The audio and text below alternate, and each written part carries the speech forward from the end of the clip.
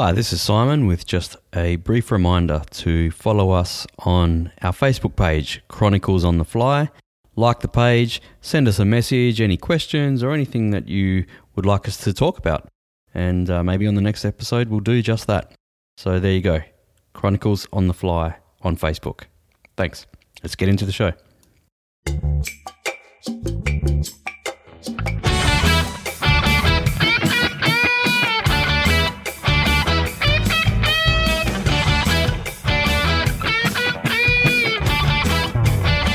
And it's the Chronicles on the Fly podcast. This is Simon and Mel. How you going, all? Hey Mel, how are you? Mate, self. All right, interesting week, huh? Still doing our social distancing? Social distancing, we're using Zoom. So a little plug for Zoom. Like they haven't had enough plugs in the past week or two. Oh, absolutely. I've got to admit, it is a really, really good piece of software. It is, Zoom. Very impressed. It is. Not bad. Very, for free, very, too. very impressed. Very impressed with Zoom. I think it's provides a much clearer, makes your voice sound clearer than what Skype does. Yeah, I don't like Skype much. I haven't used that for a long time. All right, so we're not in lockdown, but I think everyone's pretty much given into the fact that it's going to be happening in the next, I don't know, by the end of the weekend. 48 hours or 48 hours. Or maybe, do you reckon if the Australian government does lock us in our homes, like fucking goldfish in a tank, that it'll be done like on the weekend? Because businesses will probably need a 24-hour notice to organise themselves, wouldn't they? Yeah. I'll need notice. I need to grab all my files and all my computers, all my laptops, and take them home. Because you got to get ready. You got to sort out your remote working and all that type of thing. I mean, it's pretty easy for me. I grab a laptop and go between home and office, and I'm pretty well set up easily. But I mean, software-wise, like everything we do everything on the computer anyway. But it's more the files. So if I've got my clients, got to bring home all their files, to look at their previous stuff and stuff like that. Well, that's bloody interesting, right? Because look, your office, you got files from the floor to the ceiling. People's right. Yes. So is there a case for going fully into the cloud, if you know what I mean? Like, well, I don't know. Does that mean everything's got to be scanned in and all that kind of thing? Yeah. How would that look for you guys? No, I think it's the future. I think it's inevitable. It's going to happen eventually. But right now, everything we got to get signed. You see, so yes, I was actually talking with my mortgage broker during the week. And maybe a little bit more on that afterwards. But we were talking about using, having to sign documents and things like that when you're working remotely, and the social distancing and physical distancing, whatever you want to call it. So he started to use Adobe, I don't know, whatever it's called, the electronic signature. Yeah, electronic signatures. Yeah. So there's that option. You guys could do that. I don't know what it costs, but you could do that. True, but I don't know if the government will accept that. So we'll see.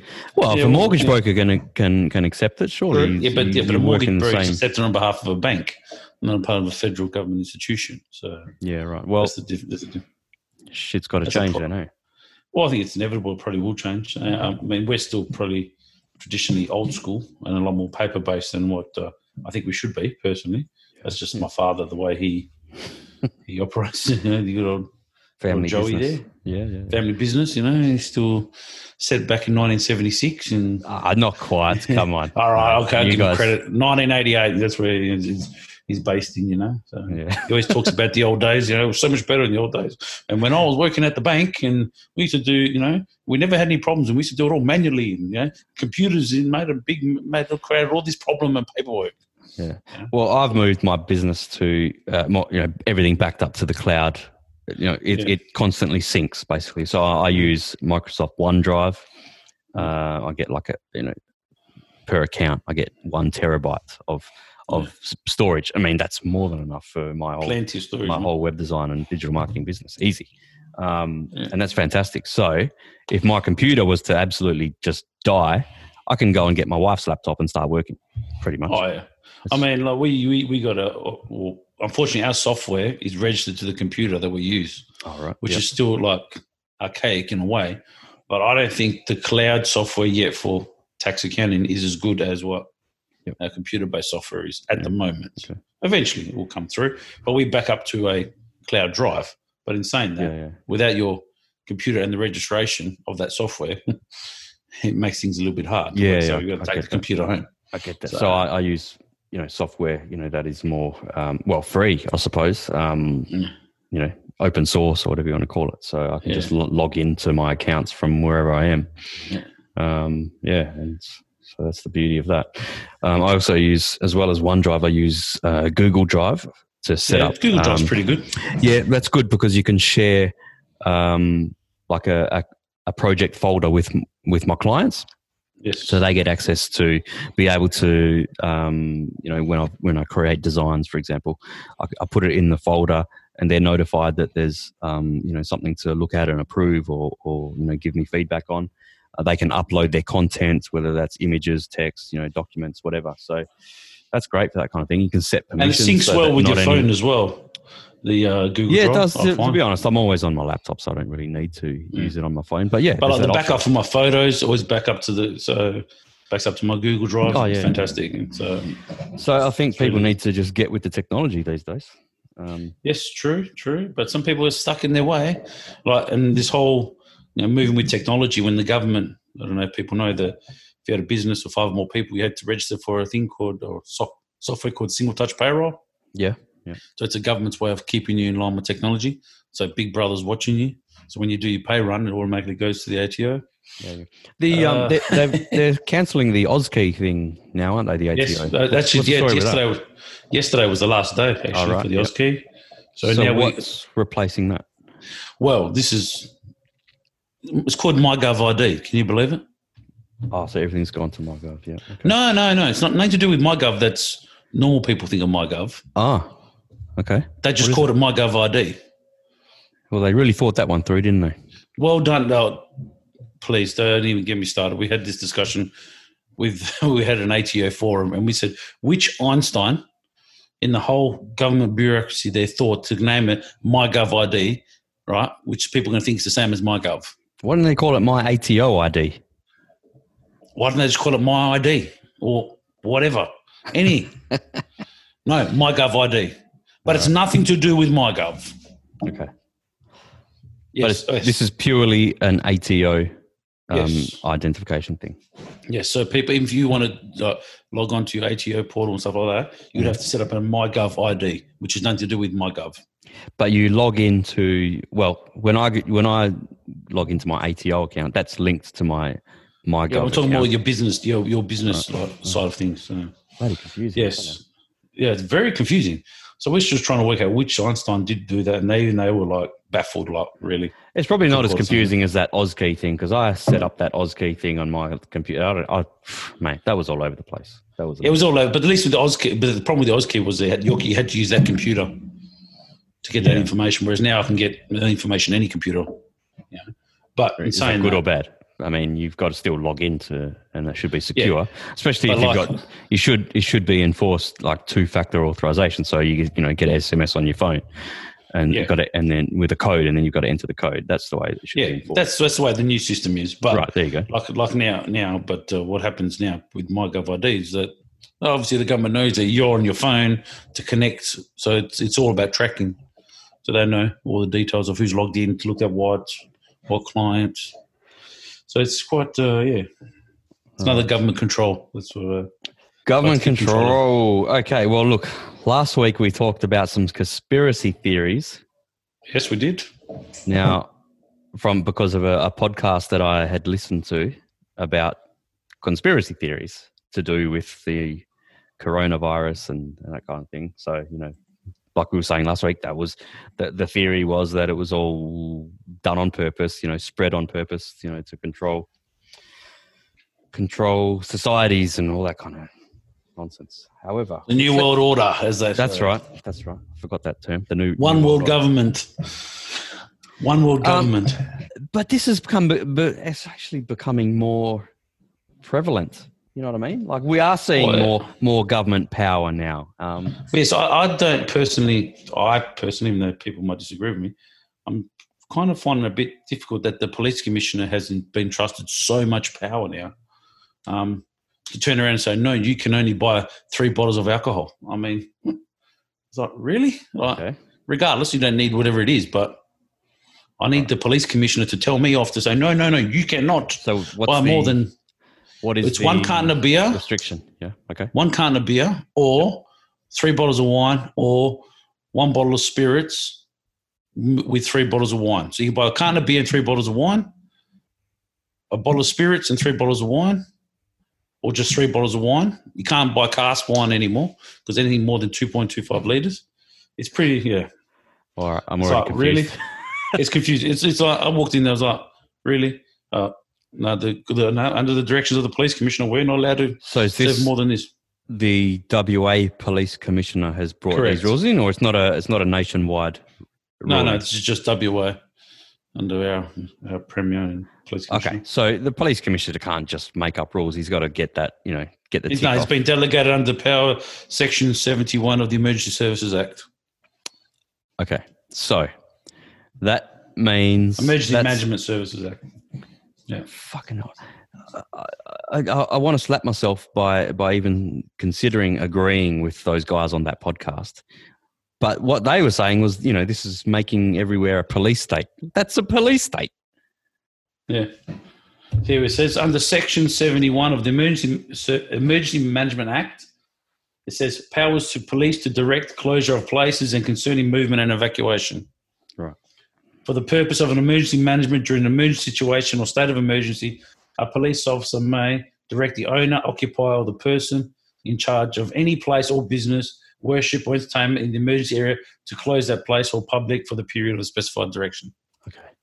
Now, this is when WA has how many cases of coronavirus? Well, I can tell you exactly on that one. Where are you looking on this one? I've got coronavirus map, and we'll have. Oh, that map that you showed me. Yep. Yeah. So total in Australia. Let's have a look here. Australia. West Australia's had 2 deaths. Is that right? Only 2? 2 deaths. Yes, it has. Yep. Yep. So. And out of how many cases? Oh, hang on. Australia. Let's have a look here. Confirmed 231 cases. You're right. 2 deaths, 1 recovered. Okay. Active 228. Yeah, I'm looking at the same screen as you. So 228 active cases, and we're getting this semi-police state enforced on us. Correct. Sorry, but I don't know about that. I mean, I know that, Australians are notorious for, for pissing it up and whatever. Okay, but we haven't had any cases of this. Is there any need to restrict that type of thing? Or is it just to make sure that people aren't clearing out shelves in bottle-os like they were doing toilet paper in shops? What? So a state like New South Wales, which has got more deaths than what we have, they're different, are they? Have they implemented any? No. Only West Australia. Only West Australia is implemented. They have booze restrictions, but not to the level we have. Yeah, they're allowed 3 cartons of beer. It was a dozen bottles of wine. Just yeah. All right. Well, what it means is people are just going to go do more trips to different. That's right. shops. So instead of social distancing, it's like you might spend half an hour on a trip to the bottle shop to get your stuff, or you'll spend longer outside of your house because you're going to more shops. Yeah. Yep. Correct. I don't know. This stuff is just not thought through. Some things I just don't. Yeah. But just on that, government, grabbing extra powers and, being authoritarian, saying, they haven't locked us indoors yet, but, restricting people from going to certain places and, all this kind of stuff, right? I mean, this is something that was seen, like in America, like they brought in the Patriot Act after 9/11, okay? Correct. Now, Yes. the Patriot Which is quite Act, interestingly written by Joe Biden, by the way. okay. And I was also, I didn't realize that, but I was going to add. In the late 90s, it was written by Joe Biden. I was going to say that was created before 9/11 and they were just looking for a reason to put it in, okay? Correct. And it was supposed to be a lot of temporary measures on restrictions of movement, and that kind of thing. But have any of those powers that they seized then ever been given back? Never. Negative, right? Never. Okay. So now you've got at airports in America, what do they call that organization that, they do all this, the checking and TSA. scanning? The TSA, right? how many cases have you seen on the internet of people just being harassed? Children even patted down and touched up and all kind of actually. I've been to America a couple of times. TSA, man, when they frisk you, they frisk you. Okay, they frisk you. Yeah, I was like, okay, no worries. Yeah. That stuff over there to me just seems mental. Okay, and they were supposed to be temporary measures and all that, but it's never ever been reined back in. So I think is that going to be the case with all this stuff? They can lock us away in the houses at with short notice for when we've got 221 cases or whatever it is. Okay, it's looking like it's going that way. Yep. I don't know. I just struggle to get my head around this about whether we really need this lockdown, because it's at least we can talk about just WA. I'm not 100% sure about the rest of Australia. Mate, they're locking down our suburbs. We're in districts now. What I was going to say, I won't be able to check on my property which I own further north of Perth. I won't be able to check on it. Okay. It's in a different district. Right. I can get arrested. So restriction of movement, right, in regions of Western Australia, within regions of Western Australia. And also, we've only got 200 and something cases here. It's not like there's been community spread, person to person, in workplaces and things like that. That hasn't happened. There's been maybe 1 or 2 cases, I think, of that. It's all been people that have returned from overseas, okay, and then their contact with family and things like that. And that's how it's spread. Okay, so I think a lockdown at this point is definitely unnecessary, and they're scaring the shit out of people. Yes. And one thing I've noticed is that I've been to the shops a number of times just to get the essential stuff for the family. I've seen people wearing face masks. Okay, and it is so obvious that people are standing away from each other. Right, they're scared to walk past each other in aisles. It's like they're being extra courteous, but they're just not wanting to get too close to walk past people or brush past their shoulder and stuff like this. It's so noticeable, and it's just such a scare campaign. Yeah. Well, I went and got Domino's last night pizza, and you should have seen. Hang on. Whoa! You went and got Domino's? Yeah, I don't mind Domino's every night. Thin crust. Rat shit. Come on. Nah, thin crust is good, mate. Make it at you home. need a bit of oil. Nah, a bit of oil every now and then, mate. Go and get yourself a wood-fired pizza. Jeez. I've got a wood-fired oven, but then we've got a bam. Can't light a fire yet, so... Anyway, carry on. Sorry, I cut you off. You went to Domino's. Yeah. And like the line, there was a yellow tape there, so you couldn't go next to the counter, so you're a metre away from the counter. Right. And there was a shop there, and I only allowed one person in per into the shop. And then we had to stand like everyone's standing like 2 or 3 minutes apart. And it's like, oh my God, I'm just getting a pizza. I just got to pick it up. I don't even have to wait there. I just need to go pick it up because I've already ordered and paid for it. Mel, to lock people away and make people comply, the government doesn't have to do nothing, man, because people cage themselves. Mm-hmm. Right? You just spread that bit of fear. And whether they're intending to spread fear, I don't know, but it just seems there's a massive overreaction. However, that has to also be contrasted against things like absolute idiots going to Bondi Beach last week, right? And also St Kilda Beach the other day. I mean, come on.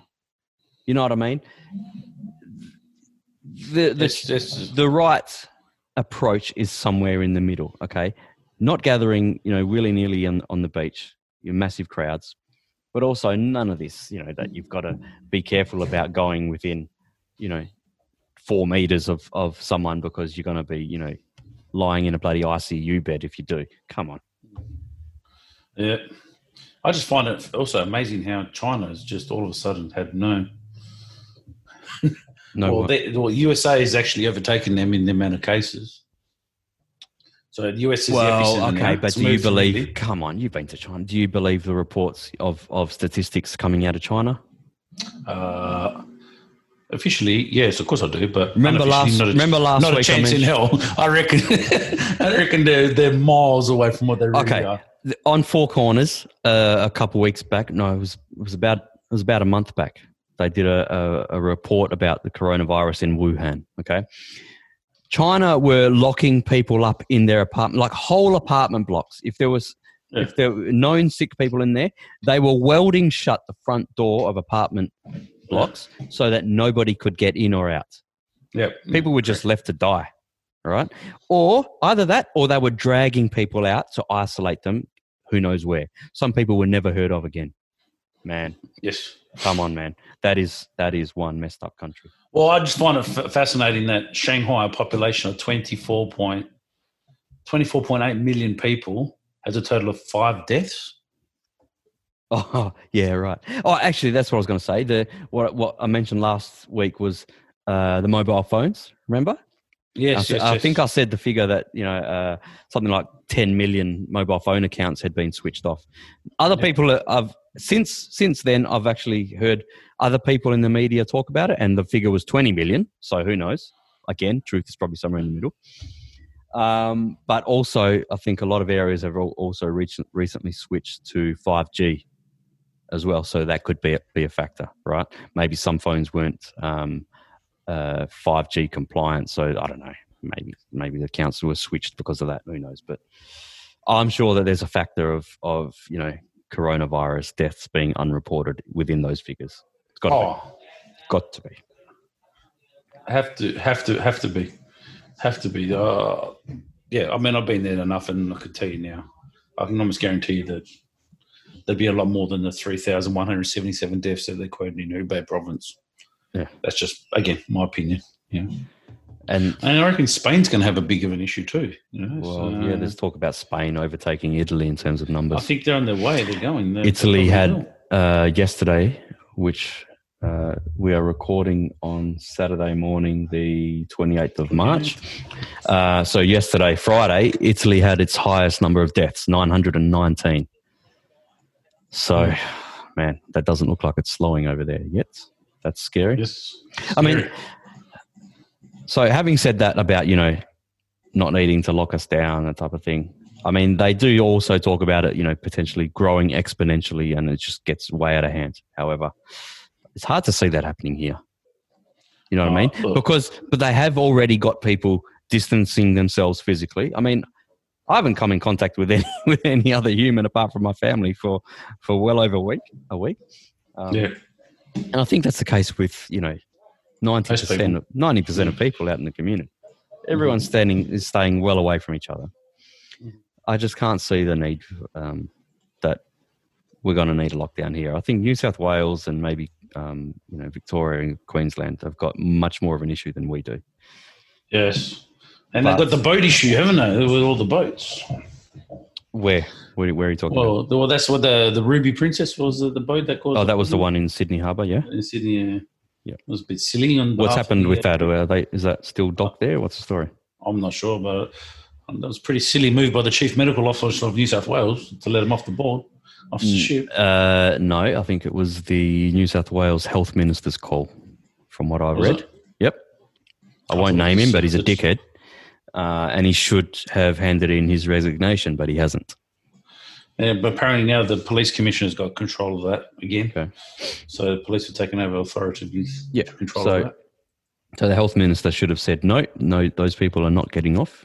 Only people who need treatment or whatever, So yes, I think you have to have human. You have to have human compassion. So that's another thing. I don't know if Twitter and just the internet in general can be a sewer at the best of times, but with the boat off Fremantle type of thing, and people are just screaming for those passengers to not be allowed off and that type of thing, even if they're ill. Right, whether it's just a general illness, that's just ridiculous, or whether it's or whether they've got COVID-19. Okay, regardless of what they've got, you've got to let them off because you've got to treat them. You just got to do it in a humane and careful manner. They've got to be treated. They've got to get off that boat. I don't care whether they're Australian citizens or not. 100%. That's part of the doctor's oath. I mean, I believe it was section. Isn't it a maritime duty as well? Yeah, it's a human rights convention, isn't it? Yeah. I believe it's under the AMA's code of conduct as well. To be honest, but I think some people have been taken off that boat and taken to like Joondalup Health Campus. Yeah. If I remember the story correctly. And people were whinging about that online. Yeah, well, they should leave him on the boat. Come on. Well, the AMA, the Australian Medical Association, point 462 of their actual code of conduct states provide care impartially without discrimination on the basis of age, disease or disability, creed, religion, ethnic origin, gender, nationality, political affiliation, race, sexual orientation, criminal history, social standing, or any other similar criteria. Right. Now, everyone's been going on about Mark McGowan has been brilliant. Okay, he deserves some credit for the things that he's done, whatever. But he also deserves some. What's the opposite of credit? Discredit. Discredit. Debit. It's criticism. Okay, yeah. Because didn't he say those people are not getting off that boat? All right. He's basically dictated. But in the end, I'm sure some people have gotten off that boat, but. Yeah, just to say that it was just wrong. I mean, especially when you see that there's 30,000 Australians are travelling around the world that are stranded at the moment, can't get back in. There's 3,000 Australians stuck on boats around the world right now on cruise ships. Now, there you go. How would the Australian media, the Australian government, or the Australian public react to, hypothetically, let's roll reverse, Germany not letting or providing medical support to an Australian citizen because they're scared of COVID-19 getting into their country? There would be an uproar. There would be an uproar. Some of these people don't have. So just like vice versa, boys, we got to take care. At the end of the day, they're humans, Some of these people don't have communications or any regular communications, at least with their families. So their families back here. Not knowing what the hell's going on, how they're being treated. I read a report that they're not being fed well on these boats where they're stuck and things like that. Well, they can't get supplies. Some of these people are elderly people. Imagine if like your elderly parent is on one of these boats that just docked off, on one of these ports. You can't get in contact with them. Oh my God! What a nightmare of a situation. But I would be freaking out. But even people go, but the people should have gone on the boats. You got to understand, some of these cruises go for 6 months. Some people go for a whole year at a time. Just keep going. It was 180-day cruises and stuff like that. I was like, 180 days ago, there was no COVID-19. Yeah. So these people are stuck on a boat. It wasn't their fault. At the time, there was no crisis. Does it make? You can't just jump on a plane in the middle of the middle of the Atlantic Ocean. You ever been on a cruise? No, I haven't. Does it make I was actually planning on going one last year, but no, not anymore. To be honest, I was never really a fan of being on a cruise because I don't like being confined spaces. I've always been a bit skeptical of them. Not skeptical. I just don't like being on confined spaces. Yeah, and so that's just maybe a short one, maybe a week-long one. But hey, in that week, anything can happen. Oh yeah. I don't know. I'd rather go, on a nice European holiday or. I'd like America, Asia, anywhere. But I'd like to go on a cruise to say I've done it, but it's not on my high bucket list of things to do or places to see, or holidays to. Just talking about lockdowns, I just saw a report this morning that France is extending theirs for another 2 weeks. So I'm not sure how long they've already been on already, but another 2 weeks. Imagine that, like you're locked down in your apartment, because in Europe they live on top of each other, very rarely have houses like we do. But you're thinking, all right, we're coming to the end, beautiful, and then bang, 2 weeks, stay longer. Don't worry about going back to your job. You've lost your job, no income. Money, no income, man. Far out. That's another thing. The economic atmosphere at the moment. Atmosphere, is that the right word? Economic climate outlook. Man, how pessimistic has everyone just gotten pretty much overnight? It's. So many people have been put off. Businesses are just in limbo at the moment. If they haven't closed down, they're in limbo because they don't want to spend any money because of the unknown. I really wouldn't want to be the Prime Minister in this time. This crisis right now. I mean, a lot of people. Either way, he can do whatever he wants, right or wrong. Try as hard as he wants. He's going to get criticised, and whatever decision he makes is going to be the wrong one anyway. At the end of the day, he's not going to keep I don't think that it's fully him making decisions. He's probably got a panel of, advisors and experts, the chief medical officer and his team. You know what I mean? There was a picture online yesterday of Scott Morrison. He was just walking along a corridor in Parliament House somewhere, and he was just holding his head in his hands, like he just looked wiped out, exhausted. Yeah. No, I'm not going to criticize him one iota because I do not envy his job at the moment. Oh, nobody signed up for this. Well, no, they did. Well, he did. But no, correct that. He did sign up for this, but no one could foresee this. Yeah. Well, you have a look at the history of prime ministers. Who's had to deal with two crises like this in 3 months? He's been forced to act sort of like a wartime prime minister, you could say. You know what I mean? This is incredible. The media, I think, should largely hang its head in shame for the way they've treated Scott Morrison. What I find frustrating every time he does a press conference, the narrative from the media is always, "Oh, it's confusing." It's, fucking work it out. You know what I mean? Shit's confusing because it changes every 5 minutes. So that's why it's confusing. The other thing it's not his fault. Mate, these are all adults too. You know what I mean? Take a little, use some brain, use some initiative. Do some reporting and report properly so that the plebs out there aren't barracking against him so much. You know what I mean? I don't know. Well, you're like, at the end of the day, no matter whether you're a Labor voter or a Liberal voter or One Nation, whatever, you should all come together. At the end of the day, to be honest, it's a national crisis. I have not really considered party politics. I don't think that's just gone out the window. You know what I mean? Like, I know we just criticised McGowan there briefly, but I also think that he's done a great job in other ways as well. Same with Scott Morrison. Yeah, I think that he's probably been slow to react on some things, but the thing is, everything's in hindsight. So everyone's got every decision, and the way the politicians have reacted and been reactive or proactive. There's pros and cons in the way everyone's. And that's what I was saying before. No matter what he does, he's going to get criticised. Oh, we're too slow, too reactive. I mean, the AMA, the president of the AMA has just been brutal every time he talks about it, right?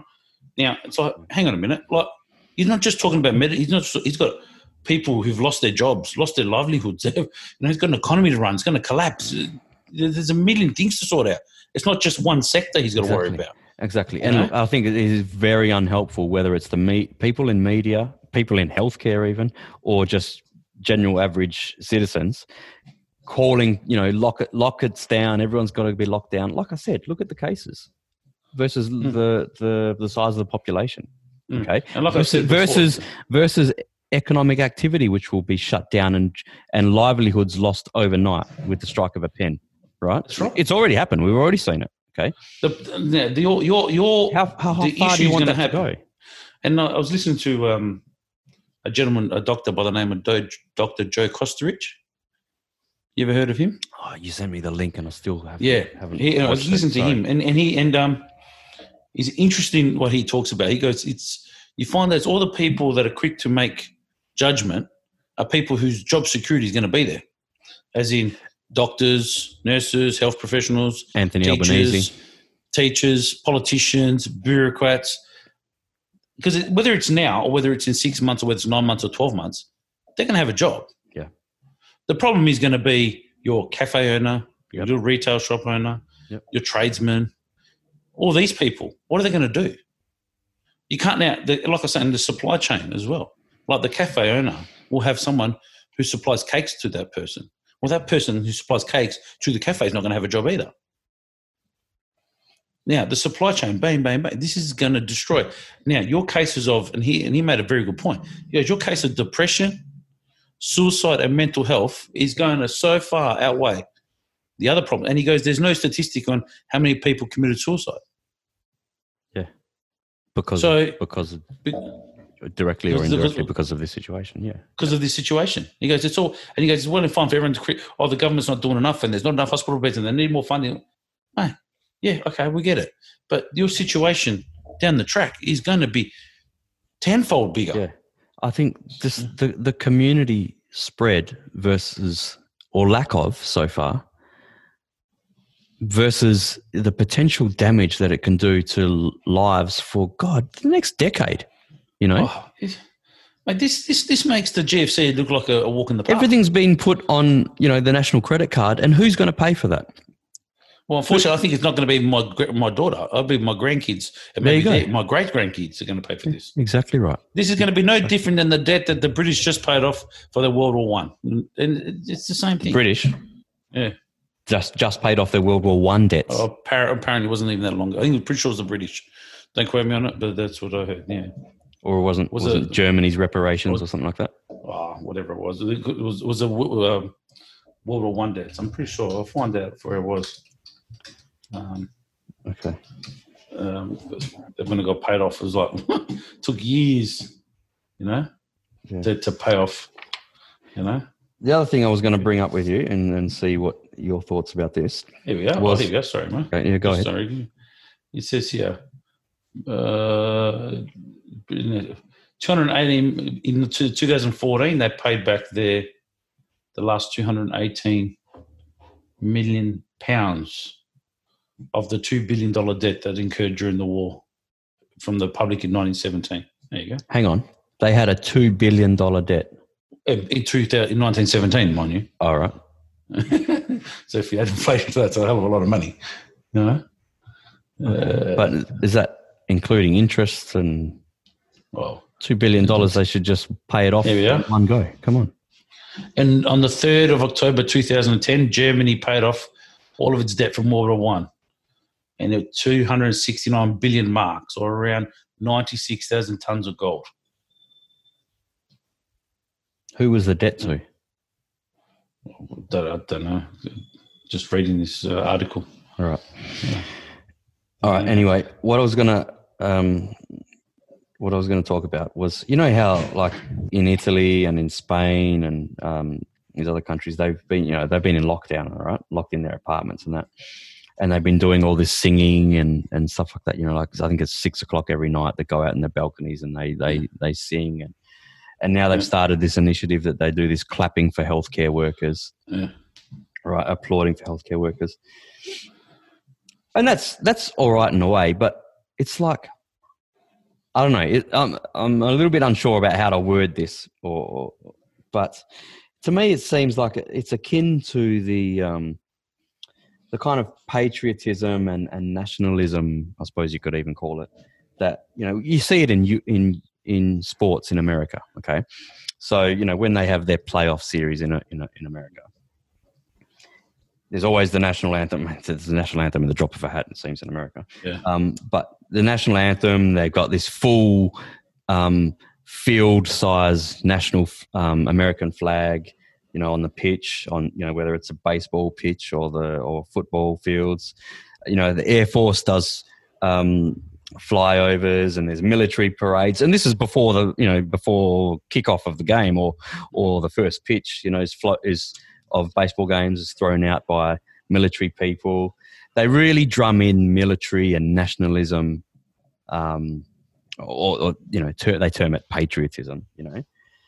I just think that this, singing when you're caged up, it's akin to that. I don't know. Do you know what I'm getting at with that? Yeah, it's like conditioning the public, okay, to. I mean, I know it's required over there, right? Don't get me wrong. I know that in Italy they've got to the point where that's obviously required that they have this lockdown type of thing, because they stuffed up by letting people, roam the whole country who were sick. So they spread it. Whereas here it hasn't happened. I don't know. It's just like, to me, it seems like conditioning the public, and just enabling people to be sheep and wanting to be led. I don't know. I don't know quite exactly how to articulate it, but it's just this thought process I've got in my mind at the moment, where it's just like, I don't know. Take over from me. What do you think with that? What I think about it, I think it's just, I just think there's this public conditioning going on. About just handing over power to authority. I don't know. It's just.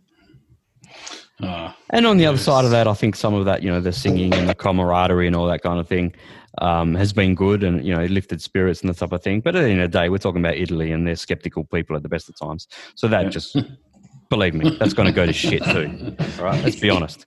All right? We're Italian, so we can say it. You know what I mean? It's not like they've generally got the outlook that they look out for their fellow man. They couldn't give a shit about their fellow man. All right? Italy is a society about getting one up on people. All right? Yep. So there's only so long that all that kumbaya can last. So yeah, I'm skeptical about it in general. Yes, true. I think it's a it's a mainstream media thing to keep people at bay.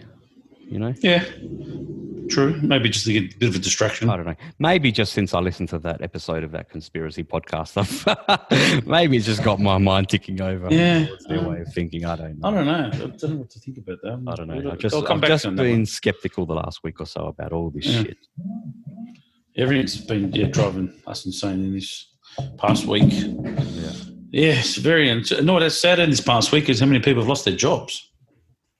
Yeah, I mean, look, Myer's going to shut down shops, or if it hasn't already, and there's 10,000 people in Australia again at the strike of a pen. And Myer was a struggling business to begin with, has been for a long time. So who knows if a bunch of Myer stores won't even reopen? Yep. Look at Solomon Lew there, and his business. What are Premier Investments? Brands? Premier Investments. They own Smiggles. I think it was one of them. Yeah. They had, what else they had? Smiggles, Just Jeans.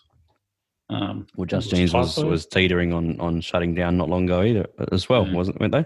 Didn't they just get saved at the last minute for something? So how did they got? Just Jeans, Portman's, Dotty, Peter Alexander, right? JJ's, and Jackie E.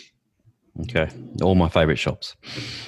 Or maybe your wife likes them. And believe me, your daughter will love Smiggles soon. I can tell you that, mate. Is that a kid's store? Oh yeah. I was wondering what it was because I actually no, it's not a kid's store. It's not a kid's store. It's a stationery store. Stationery for kids. Oh, okay. Yeah, you wait. You know all about it soon. Mark my words. Mark my words. Give your daughter a year or two. Smiggle from the ages of about 4 to I reckon maybe 10. Down Smiggles. And then when they get a bit older than that, then I'll hit the Typo. Another one. Okay. AFL has, and the NRL has finally shut its doors. And the A-League as well. Oh, the A-League do. Of course, they would all have to do it. But apparently A-League was a little bit more difficult. They had to wait for FIFA to do something. I was listening to, So it wasn't as straightforward as everyone's going, what's taking them so long? So did you watch any of the AFL first round last week? To be honest, no, I didn't because timing was not the best.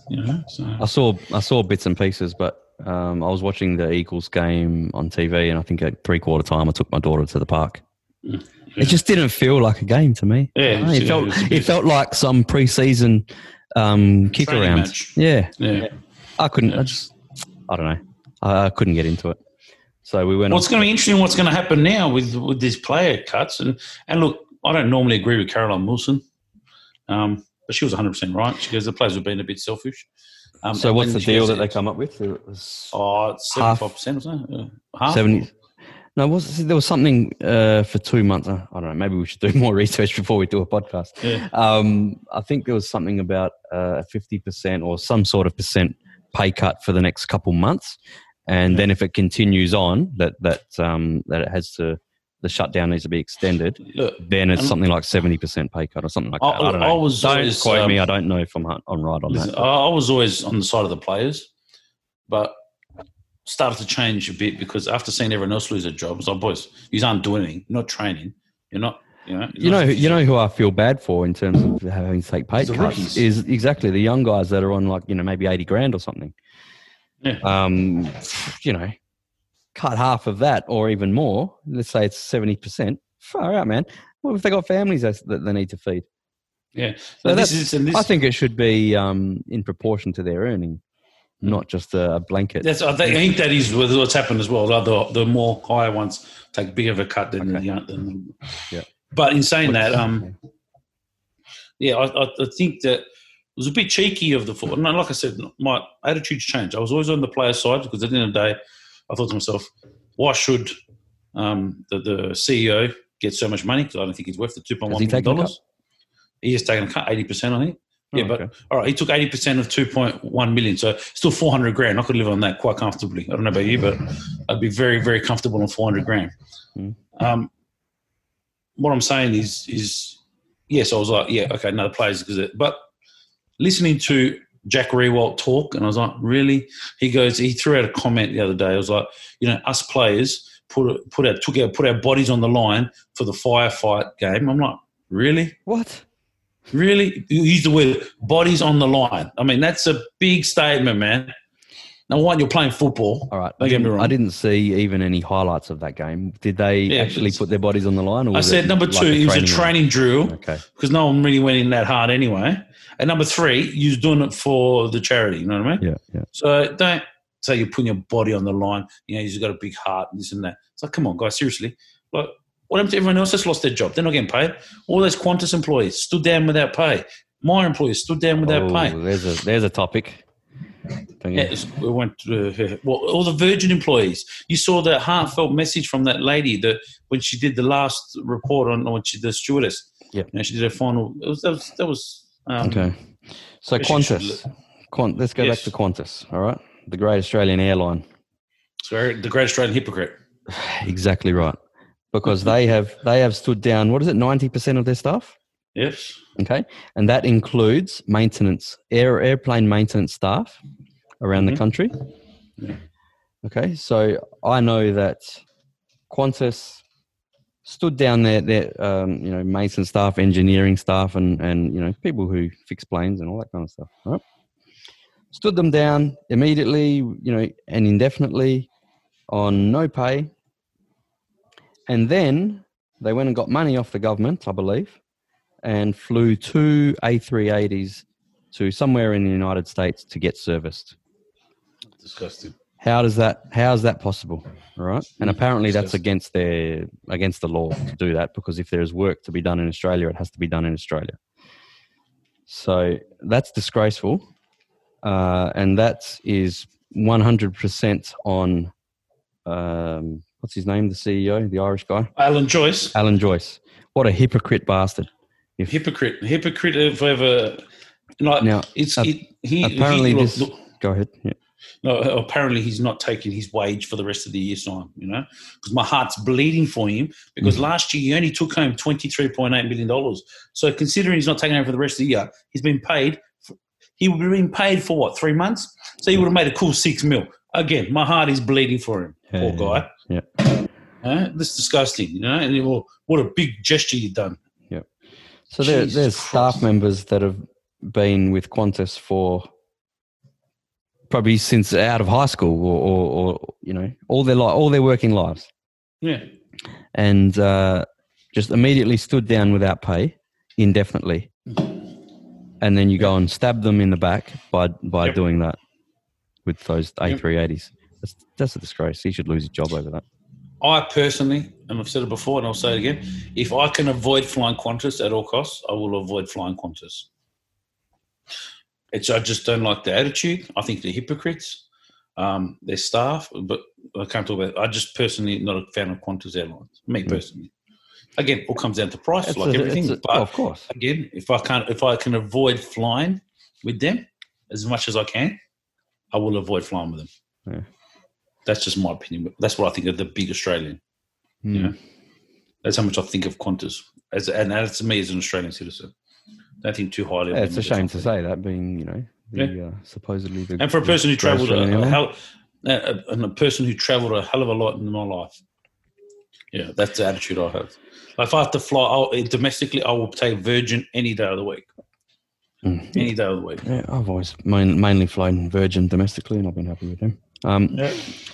So with this likely shutdown and the way that the economy's been affected, I mean, what do you reckon businesses need to do to ride out the storm, that type of thing? I mean, it's probably business to business and industry to industry, it's going to vary so much. Question, but what are some things that businesses can do? I mean, It's right now, even us as accountants, we're in limbo. What do you do? What do you advise your client? What to do, what not to do? It's just so hard because everyone varies so much because everyone's situation is so much. I mean, some people, the older people who've got a house paid off, are in a lot better situation than a young family with a massive mortgage. Yeah. So again, the advice you give each client is completely different. You know. Yeah. Well, just on personal mortgages. I mean, I mentioned my mortgage broker at the start of the podcast episode. Yeah, so I had a chat with him during the week, and he said basically, anything that you do with your bank, you've got to do that directly. I couldn't go through my broker, but he gave me some good advice. So I rang my bank and got a 6-month deferral on. Well, deferral means you're paying it not now, just you're paying it 6 months. You're interested accruing still, but yeah, totally. So it's I think they term it payment holiday. I think they call it. Yeah, so I don't have to make repayments for the next 6 months, but the interest will still accrue, and then there's 6 months added to the term of the loan. Yeah. So what that means for repayments when they kick in again in 6 months' time, I mean, I'm hoping that means that they'll still be the same amounts, more give or take. But if it depends, if you can afford it. If you can afford to pay your bank to keep paying, paying. It's smarter because at the end of the day, it's going to probably add, whatever x $1,000 to the total repayments of that loan. I mean, I can always sell the property and type of thing. But if you're going to see out the term of that loan, you're going to pay let's say it's $10,000 more over the life of that loan in interest. That's but at the end of the day, everyone's got to think short term at this point because I don't know what's going to happen in terms of being able to capture new business for new projects for my business because I rely on my clients and my clients' industries and it's just such a flow-on effect. But in terms of businesses, business loans have been, I think, relaxed as well for a certain time. I mean, I think the banks aren't going to be brutal because number one, they can't be brutal. Yeah. Because of the Royal Commission. This is a good time for them to shine. Say, look how good we are to the community.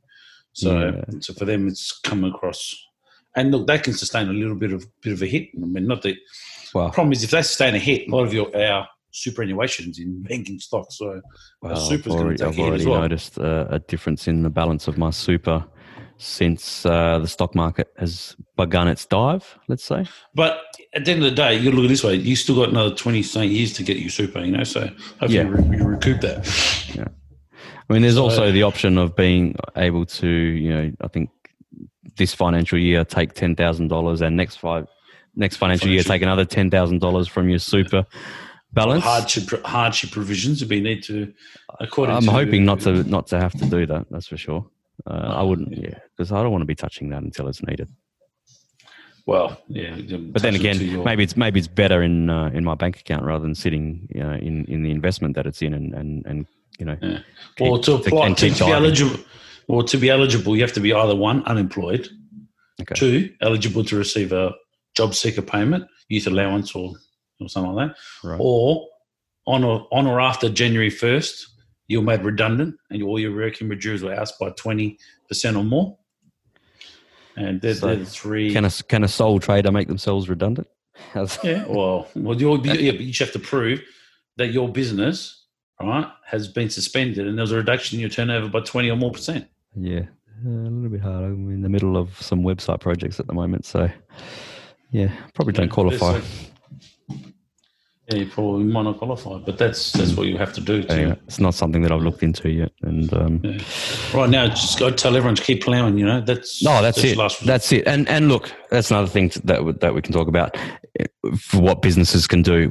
And we touched on it last week in terms of your marketing. Now, some businesses cash flow crap, right? No cash flow whatsoever.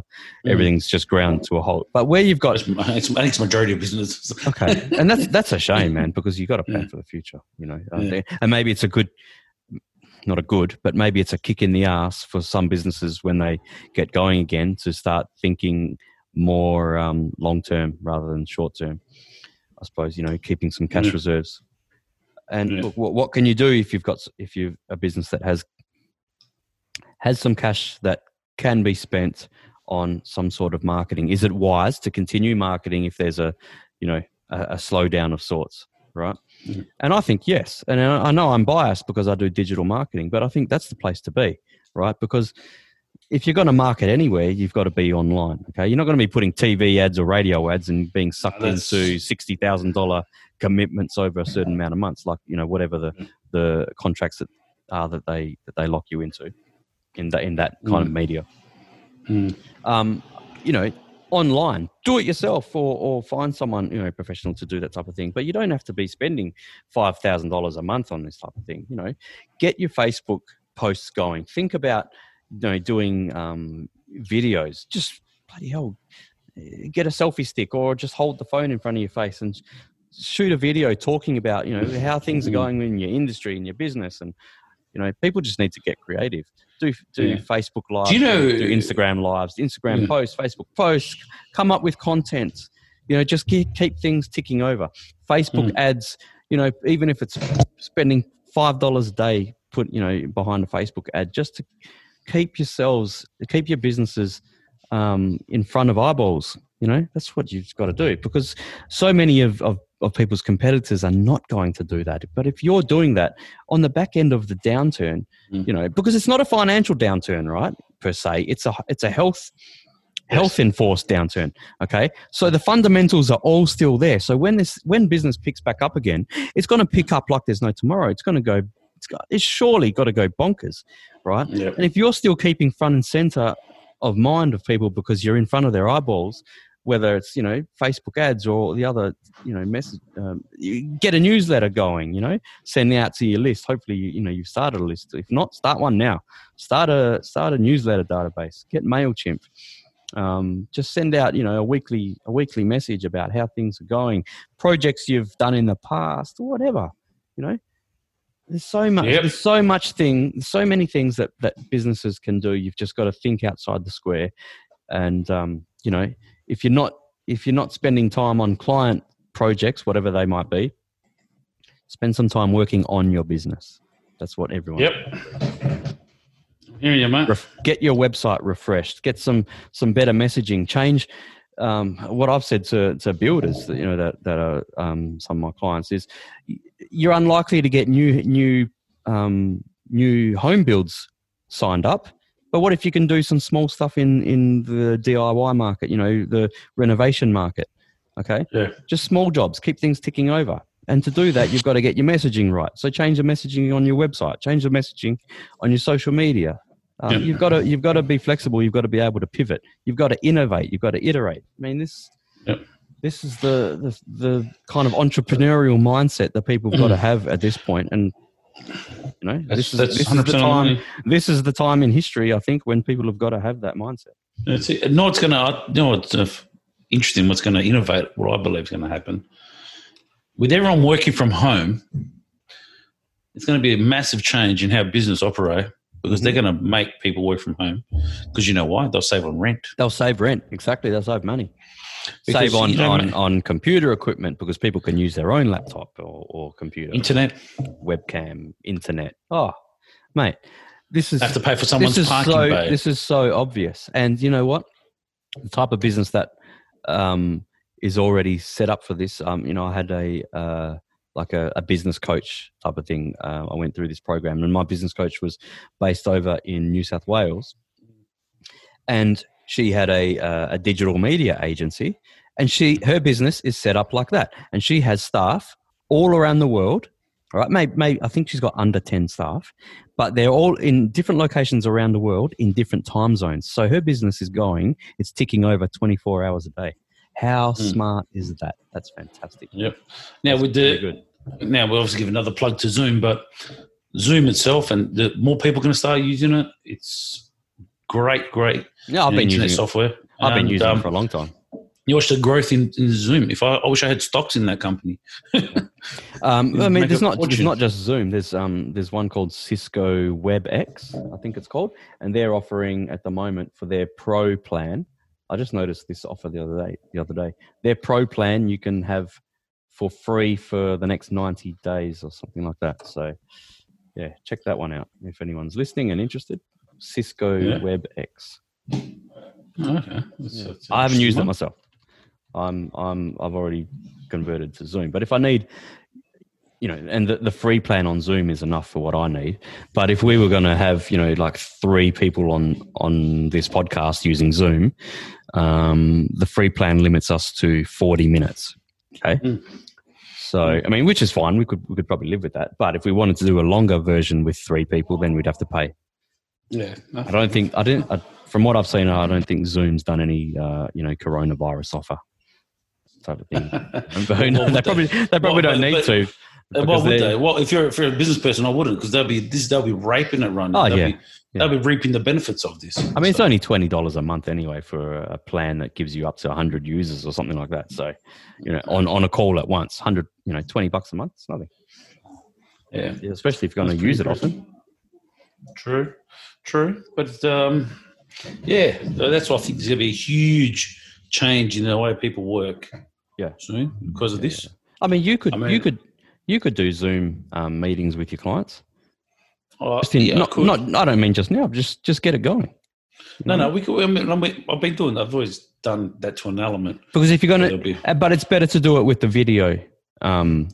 The video one. Because if you're going to do it just with audio, then you may as well make a phone call. Yeah, exactly. Make a phone call, right? So, but if you can, especially your business clients, I think probably would be more inclined rather than individuals from home.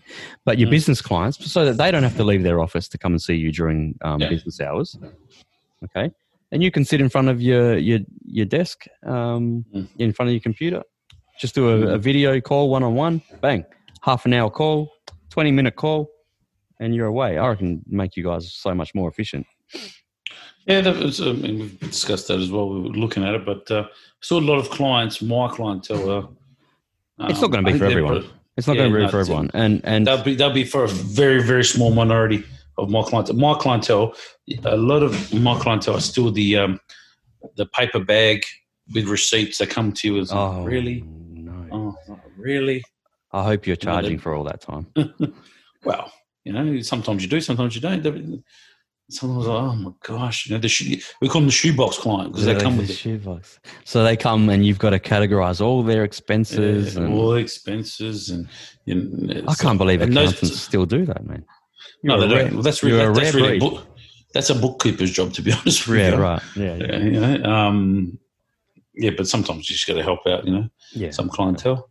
I had one the other day. If you actually it wasn't even a shoebox; it was bigger than that. I don't know what type of box it was. It was huge. I was like, oh my God. I said, mate, this client's going to get a bill for this one. There's way too many receipts. And the thing was, they must have receipts for years and years and years just piled in there. So you got to go through it. You got to check each date. You can't even just put them in a pile. Yeah. That's a few receipt. You do my tax return, and we don't even have to see each other apart from when I have to sign something, maybe. But again, like we were talking about before, maybe that can even change. But, so that's we just email each other everything. Yeah. But that's what's the name? That's one.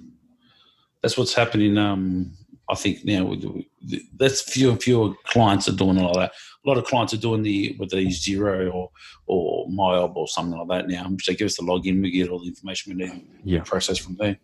Yeah. So that's just the way the evolution of our industry as such. This is happening. So but it's interesting. A lot of things that the business needs to think of, and like we were talking about before, using cloud for backing up things, so that you go home and you've got access to everything if you need. So it's just. And you find that a lot more people will want to work from home because they get to pick up the kids from school, or they'll work it out. And if they don't do the job, they won't get paid. Which you find that be a lot more businesses moving towards a work at home. As in on a piecework.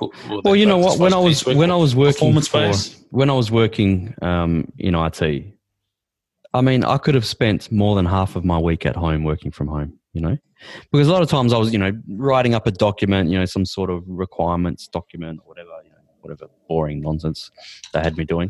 I didn't have to be there because I was just sitting in my little cubicle.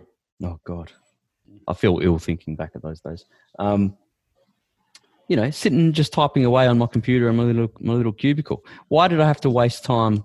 Half an hour commute in the morning, half an hour commute in the evening. I could have just sat in my boxer shorts in my office at home and worked and probably been more efficient. Yeah. Less distractions. Back then when I didn't have kids. It's hard now with kids to work from home, I've got to say. Yeah. But obviously when they start school, it might be something I'll consider doing much more often.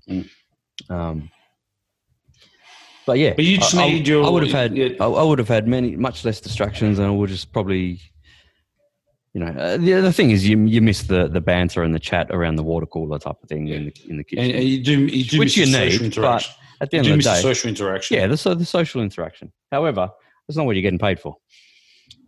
True.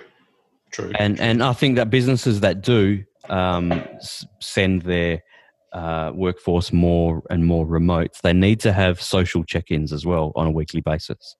Okay, so there needs to be, and you got to be paid for it because it's your time. But I think that it's very important to do, like, let's say it's a Friday morning.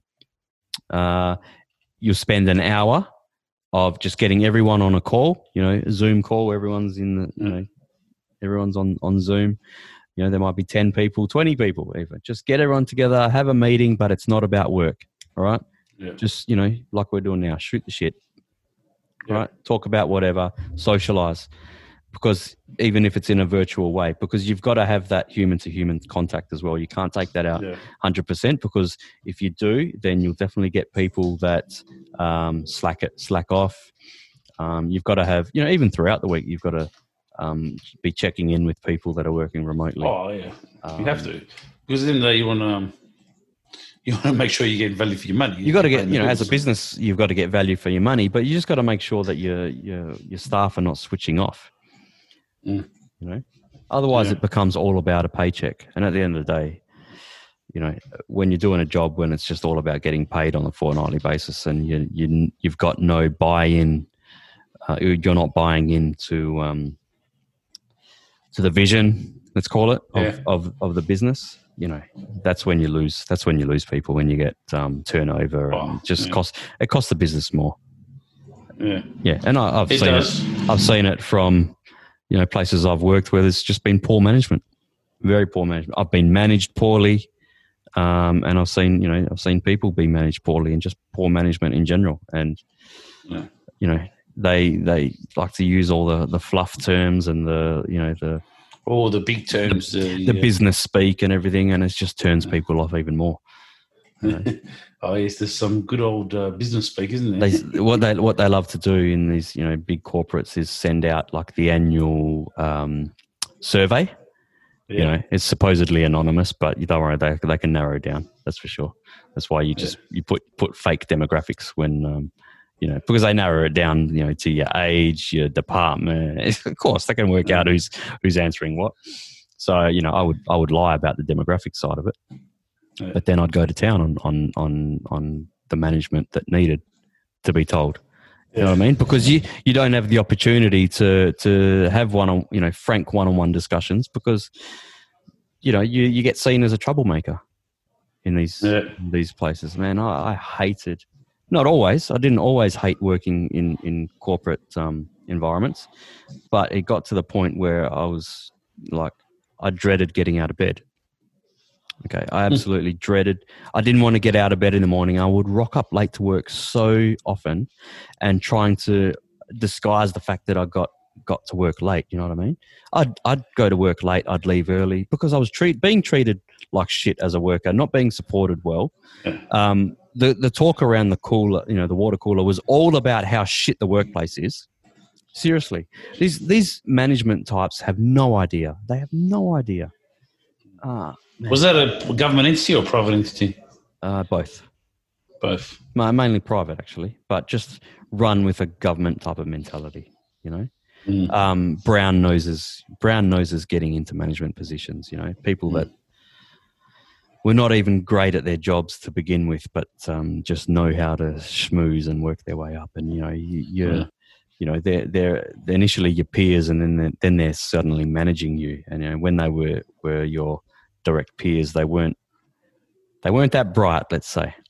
And then suddenly they're managing you, and it's like, of course, that just breeds resentment, man. When people get promoted when they don't deserve it, and all the staff know about it and talk about it with each other, man, it just breeds toxicity in a workplace. And toxicity in a workplace is the worst thing that you can have. The worst thing. If the management people are not talking on a human level, man, I was put on performance plans and all this kind of bullshit, and I would tell people this is a waste of time, because I would tick off every box on this performance plan with my eyes closed, right? So I know I'm doing everything asked of me, but you're just shitting on me, right? And on others, right? Yeah. There's management types with no idea how to manage different personality types. That's what it is, okay? Yeah. Yep. I don't know. I'm so glad that I'm out of that environment, and I hope that I don't ever have to go back to it. And I hope that if I ever have to go back to it, that whoever hires me hasn't, or hasn't listened to this podcast. But mate, I could probably spend a week talking about the types of shit corporate environments out there, because I've experienced a lot of it, and I've experienced some really, really good ones too. Some really good ones where there's socialization or socializing in the workplace. I mean, you don't have to go out bowling on the weekends with people or pub, but just things like every Friday, 4:00, 4:30, we're down tools. Someone goes off and gets a carton of beer. We're sitting around and we just talk. That was my first job. My first ever job was at a place in West Perth, software company. They don't exist anymore, do they? No, they've been bought out. But such a great work environment, man. It was like there was none of that dreading walking in work, in the morning. So you drag your heels and walk in late. None of that. Everyone. It's been fun going from a high, like a place like that, to a low, the next place where you worked. Yeah. That was my first job was still the best place I've ever worked in terms of just the environment and the interaction between people, the friendliness, the banter. The directors would. The directors were human, They'd come and have drinks. I don't remember the directors not being involved in Friday afternoon drinks, that type of thing. I mean, I was the youngest person in the organisation. There was probably there was less than 30, and someone would hand me a 50 and say, "Go down to the bottle and pick up a carton of beer," and I'd be walking along the streets of West Perth, Wellington Street or whatever, with a carton of beer on my shoulders. I was like 20. Well, you have to do that, I didn't mind that kind of shit kicking job. That was good. That was good fun. It was good fun. But yeah, and sometimes you'd go home at 7:00 at night, or and you'd leave and people were still there. You'd never drink and drive, would you? No. But no, I wouldn't. I've never done that.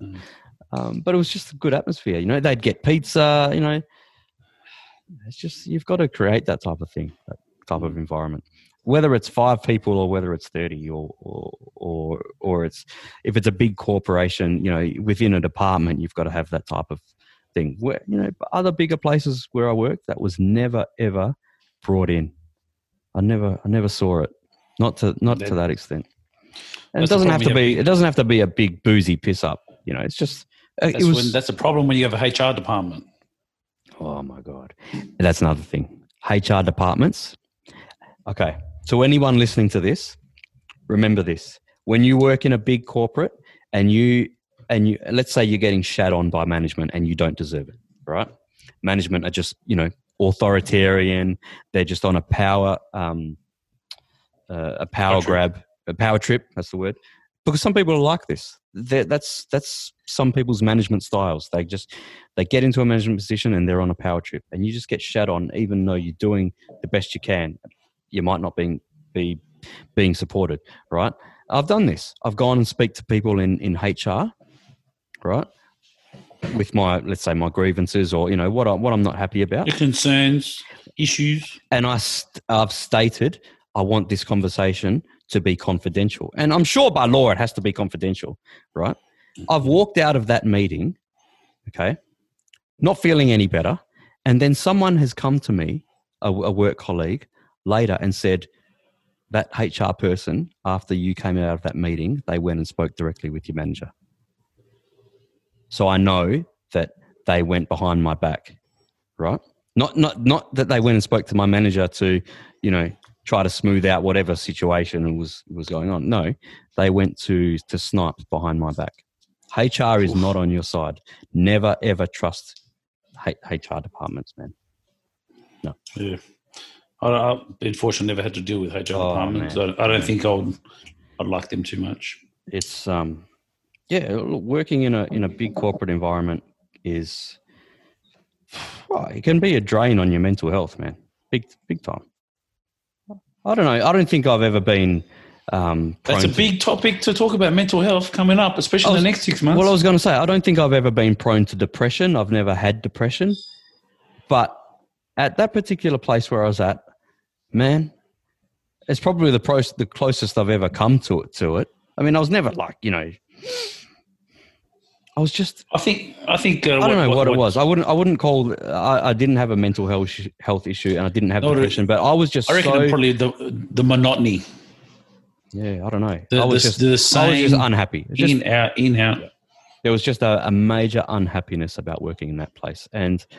Did the other staff have the same concerns? Yeah. I wasn't the only one. I was far from the only one, because in my team, everyone felt the same. So my team was a good team. People I worked with, fantastic people on the same level as me. But management were just either incompetent or would like to, or on a power trip, or a combination of both. Okay. I mean, generally incompetence. Yeah, my team, over 2 years, I think we had 6 managers. No, 3 years. We had 6 different managers. They were just swapping people in and out. They didn't know what they were doing. So that's an average of 6 months per person, per manager, right? It was just such a debacle. It was such a debacle. That's a sign. That's also a sign that's there's obviously issues. They were, combining teams, then separating them. It was just such a cock up. It was just a perfect recipe to create resentment. And that's what they were doing to us. And maybe I was one of the more outspoken ones, going to HR because I wasn't. No, not you. Not being outspoken. And in the end, it worked against me. They turfed me out. They gave me the golden handshake, which was great, mate. The best day of working in that place was when they gave me a redundancy. I was doing cartwheels out the door. I was so elated. All right. It was the best. It was perfect. I was so happy about it. Yeah. Yeah. Nah, I'm hearing you. Yeah. But just going back to my other colleagues that, I used to call people that were on my level the foot soldiers. we were the foot soldiers, right? The shit kickers. And we're qualified and people with degrees in working in IT, and just being treated like shit. But we would always talk amongst each other, and we were all on the same page about how disgruntled we were with the work environment.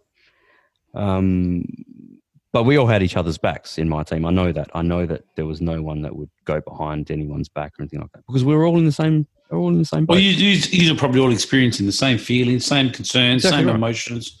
Absolutely, the same. 100%. But at the end of the day, job security was an issue at the time. Nobody wanted to, put their head above the parapet and get shot in the eyes. And I think I remember which place that was. Yeah.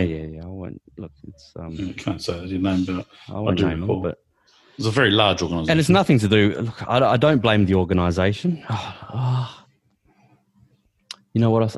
It is an organisational thing. No, it starts with the CEO. It's a cultural issue that's come from the top. But the funny thing is in that place, Mel, is that it wasn't every department within the organisation, because I was hearing things from other departments, like marketing, for example. People were happy as Larry, mate. People were loving their jobs, and I was scratching my head.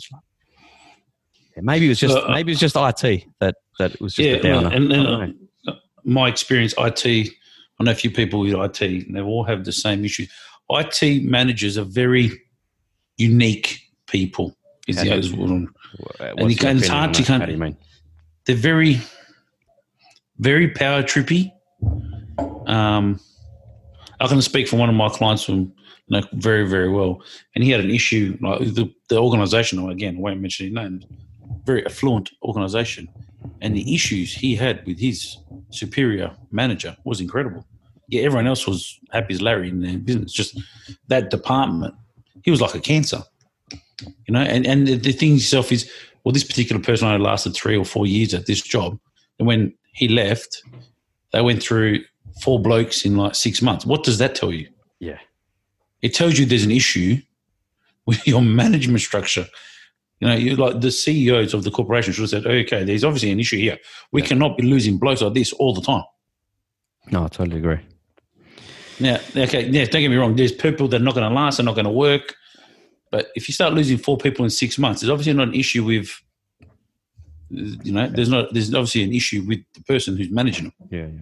Well, so this place, when they made me redundant, I wasn't the only one. I think there were 2 others at the time, but there had been people previous to that. So, it was something that we'd seen coming, and I was hoping for it, because I didn't want to just quit.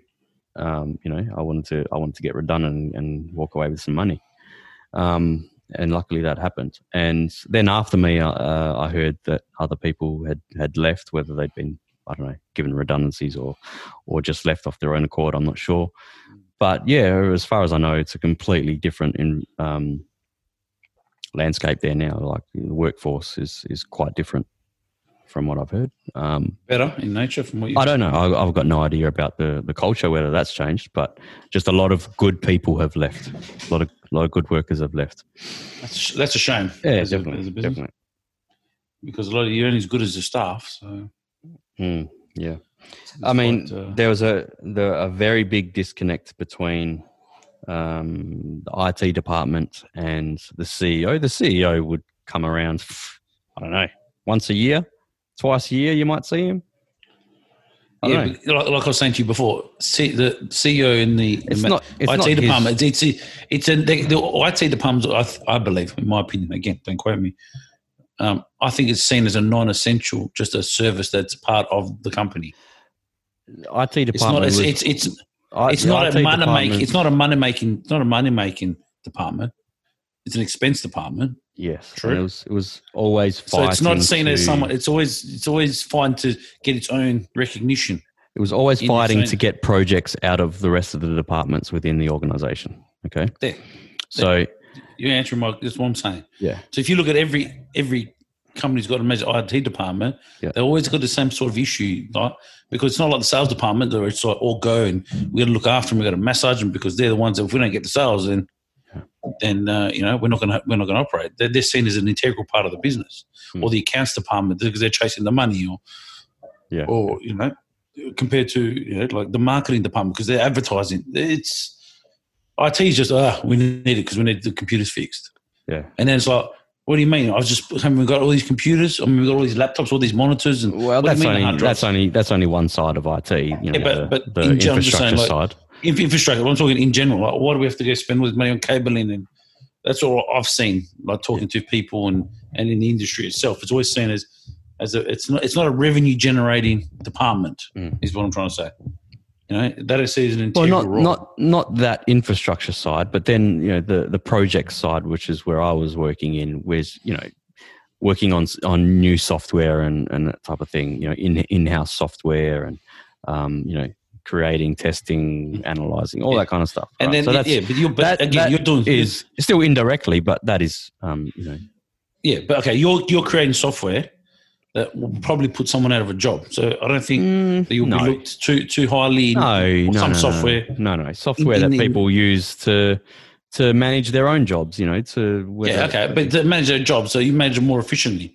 You don't need 2 people doing the job. Maybe you need 1 person doing the job now. Not everything is about automating. Not everything in IT and software is about automating things so that people are out of jobs. It's about helping people in current jobs do things more efficiently. It's not. Efficiently means no. No, I mean, if sometimes you just need like accounting software, right? Yeah. If you don't have what's an accounting software these days? What do you use? Xero. Okay. if you don't use Xero and you've got no accounting software to use, does that mean you're going to hire someone to? No, you know what I mean. But it does make my life easier. You need some sort of software to do your job. Yes, you need software. What I'm saying is, if the client didn't have Xero, then they would have the shoebox theory. You understand? So we're eliminating the shoebox. Yes, okay, but what I'm saying is, not all software is about automating things to prevent people from having jobs. Not so much it's about efficiencies. Yes. You create efficiencies. And unfortunately, part of efficiency sometimes is there is redundancy. Yeah. Jobs have become redundant due to efficiency. Yep.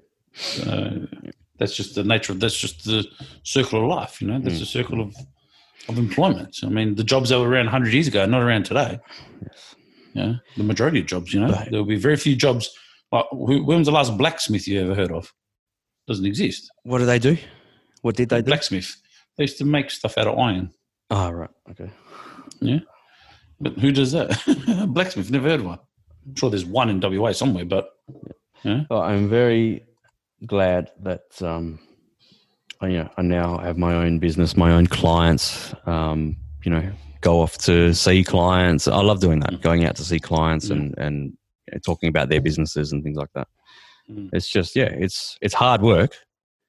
Every dollar's a scrap, right? You've got to scrap for it at times like this. So not always, but at times like this, it's hard work. It wouldn't be business if it was easy, would it? Yeah, it's satisfying. It's much more. I get much more satisfaction out of it, and I'm always thinking of ways to try and be more efficient, to learn, to get better at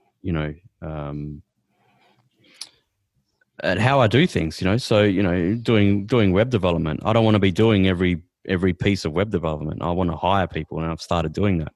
So now I've got a guy who's doing designs and actually developing, putting websites together. So, and it's not like he does every bit of that. I still do bits and pieces of it, but now I've got a bit more time to concentrate on trying to find new clients and working on business development. I've got a guy doing some Facebook marketing for me and getting in those leads for clients. It's and it's not all smooth sailing. It's not like you can just go here. You do this for me. You still got to I'm still a project manager. Basically, I'm managing those projects between the client and the provider. As well as trying to do, the odd bit of marketing here and there. And, that's something that I would like to get more consistent on. Some marketing around my own social media and things like that. I think I'm pretty good at it with doing other people's, but finding the time to do my own is the issue. So, it's all small steps, but I'm loving it, it's great. And when you find that really good client who is not calling you 10 times a day and, is happy to be guided, and that type of thing. Yeah, it's, finding really good clients is really satisfying when you're running your own business. That's for sure. True. Oh, well. All right. What do you do? We've given it a good run this morning. Yeah, we'll have given it time to wrap it up. Now. Yeah. It's lunchtime. All right. Well, what are we? Is that episode? Is it episode 3 or 4 or 5? 4. 4. Man, I'm losing track. 4. All right, that was a good one. Covered a lot of good stuff. So I'm sure I'll talk to you during the week. No worries. That's another thing. People probably wouldn't realise.